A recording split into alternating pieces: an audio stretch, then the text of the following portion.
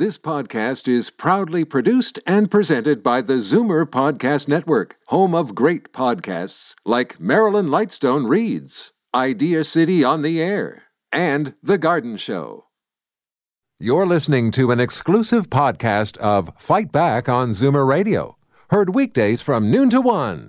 You're listening to an exclusive podcast of Fight Back on Zoomer Radio, heard weekdays from noon to 1. Fight Back with Libby Znaimer on Zoomer Radio with guest host Jane Brown. Libby returns tomorrow after a long weekend away. Are you staying at home to look after a loved one? And how are you managing with your finances? This is becoming a bigger and bigger issue for more and more Canadians as we age right across the country. And we want to hear from you on this. 416-360-0740 or toll free 1-866-740-4740. And remember, on the radio, you are anonymous. It turns out caregivers may be leaving money on the table when it comes to tax time. Evelyn Jacks is the president of the Knowledge Bureau, and she joins us with some valuable information. Hi, Evelyn. Hi there. How are you today? I'm fine, thanks. Let's talk about what caregivers are entitled to when it comes to tax time. Well, there are three basic credits that are available on the tax return that people are missing out on. And because they're so broad-based, that means that just about everyone has these. It's really worthwhile for people to save the receipts and see if they can make a claim on their tax return. So the first one is a medical expense tax credit. And that can be claimed for people in your nuclear family, your spouse, your children or grandchildren who may be dependent on you. But medical expenses can also be claimed for parents or grandparents, even brothers, sisters, uncles and aunts, nieces, nephews, people who you might be taking care of because they're really ill. And medical expenses are based on 3%. It's actually the total expenses that you've got, or the amount over 3% of your net income. So that makes it complicated. Who claims them? It's generally the person with the lower net income who gets the best claim. Okay. So give us an example of what that might add up to, or what kind of expenses we could be talking about. Well, we could be talking about attendant care or nursing home care, things like ambulance fees, eyeglasses, dental work, hearing aids, and even batteries for hearing aids, service animals, including recently added, we have psychiatric service animals for people with very severe anxiety, payments to medical doctors and chiropractors, and even naturopaths, physiotherapies. So there's a very long list of medical practitioners and expenditures that people have that they're missing out on regularly. And the good news is that we can actually go back and make claims for missed expenditures all the way back 10 years. So if you found that you've missed something significant, it might be worthwhile going back to see if there's some gold in those old tax returns. You mentioned off the top that there were 3 tax credits. So the medical expenses is one of the 3, and there are 2 others? Yes, the disability tax credit amount is one that we've heard about in the news in the last year or so. There's been some real controversy about CRA disallowing diabetics who were using the disability tax credit. They've since backed down, by the way. But basically, it's an amount that in 2017 was over $8,000 again this year. And there's a supplement for children under the age of 18 of just under $5,000. So it's quite lucrative. In real dollar terms, for many families, that's close to $2,000 a year. And it's for people who have a severe and a prolonged impairment in their mental or physical functions. And it's for a condition that's permanent and began at any time during the year.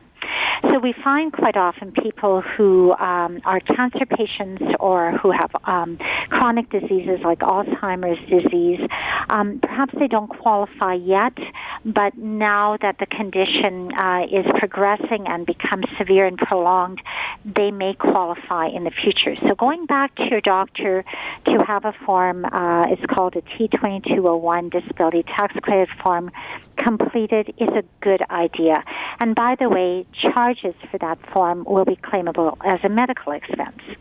Okay, and you can claim this on your tax return if you are a full-time caregiver or even part-time, or is it related to your personal income? Yeah, so it is basically for the person who is the patient or someone who is taking care of a dependent, who can be a child or a dependent adult, or it can also be a spouse. So it's actually not related to your income, other than you have to have taxes payable in order to claim any benefits from the disability tax credit. Right, I understand. And if I'm not asking a question of Evelyn and you're a caregiver and you have a specific question about your tax return, please give us a call, 416-360-0740, or toll free 1-866-740-4740. Evelyn Jacks at the Knowledge Bureau. And the third tax credit you referenced. Well, it is a tax credit that was given a new name in 2017, so that's the tax return that you just got finished filing this spring. It's called the Canada Caregiver Credit, and it was a combo of 3 old credits. They were the Family Caregiver Tax Credit, the Caregiver Tax Credit, and the Credit for Infirm Adults. Now, basically, you get 2 types of credits. There's what I call a mini tax credit of $2,150 for a minor child or someone for whom you're claiming a spousal amount. The term can also be to someone who is an equivalent to spouse claim on your tax return. And then there's a larger amount of $6,883, and that was if you were claiming someone who is over the age of 18, or there was a supplemental calculation for supporting an infirm spouse. These caregiver tax credits used to require that you lived with the dependent, no longer. And what you really have to know is the difference between someone who's infirm and someone who's disabled in order to claim them. Okay. We have a question for you, Evelyn. Let's go to Adele in Vaughan. Adele, go ahead. You're on Zoomer Radio. Oh, thank you very much for taking my call. I am a caregiver of my son, who is 41 years old, confined to a wheelchair. He was born with cerebral palsy. I was working about 20 years ago until I had to quit my job and stay home because on top of his disability, he came down with kidney failure. But every time we did go out and do our taxes, I never did think that there was ever some sort of compensation that I would be able to get. I myself am suffering with arthritis and various ailments. Would I be an eligible person to go ahead and apply for this tax credit? Certainly your son sounds like he would qualify for the disability tax credit. The way to know for sure is to take Form T2201, the Disability Tax Credit Certificate, which you can download from CRA's website. Take it to your doctor and have your doctor or now a nurse practitioner can also sign the form for you. CRA will take a look at that, and then they'll also send it through their own medical tribunal to determine whether or not you're going to be eligible. So I would definitely do that. Okay, Adele? Well, thank you. Thank you very much. Oh, you're welcome. Thank you for your help. Thank you so much for calling in. Thank you. Bye-bye. And how should you, Evelyn, make sure you're using the right type of service, somebody who can help you with your taxes, so you know you're taking full advantage of what's offered? Yes, that's a very good question because, you don't want to be working with someone who's going to be charging you a percentage of what you get back. In fact, there was a private member's bill, I think, back in 2014 that was passed and, outlawed some of the unscrupulous people who were filing for these credits.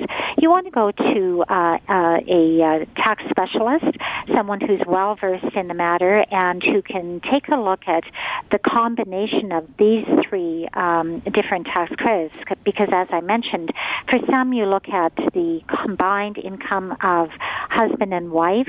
For others, you look at whether or not you've got a progressive disease, and certainly you want someone who can represent you in case the government comes back and audits you. The last thing you're looking for is someone who has the wherewithal to go back in that statute of limitations period of 10 years to recover these lucrative credits if you've missed them. In the case of the disability tax credit, if you miss them for 10 years, it could be a 5-figure amount that comes back to you. Evelyn, very informative discussion. Thank you. My pleasure. Evelyn Jacks is the president of the Knowledge Bureau. You're listening to an exclusive podcast of Fight Back on Zoomer Radio. Heard weekdays from noon to 1. You're listening to an exclusive podcast of Fight Back on Zoomer Radio. Heard weekdays from noon to 1. You're listening to an exclusive podcast of Fight Back on Zoomer Radio. Heard weekdays from noon to 1. You're listening to an exclusive podcast of Fight Back on Zoomer Radio.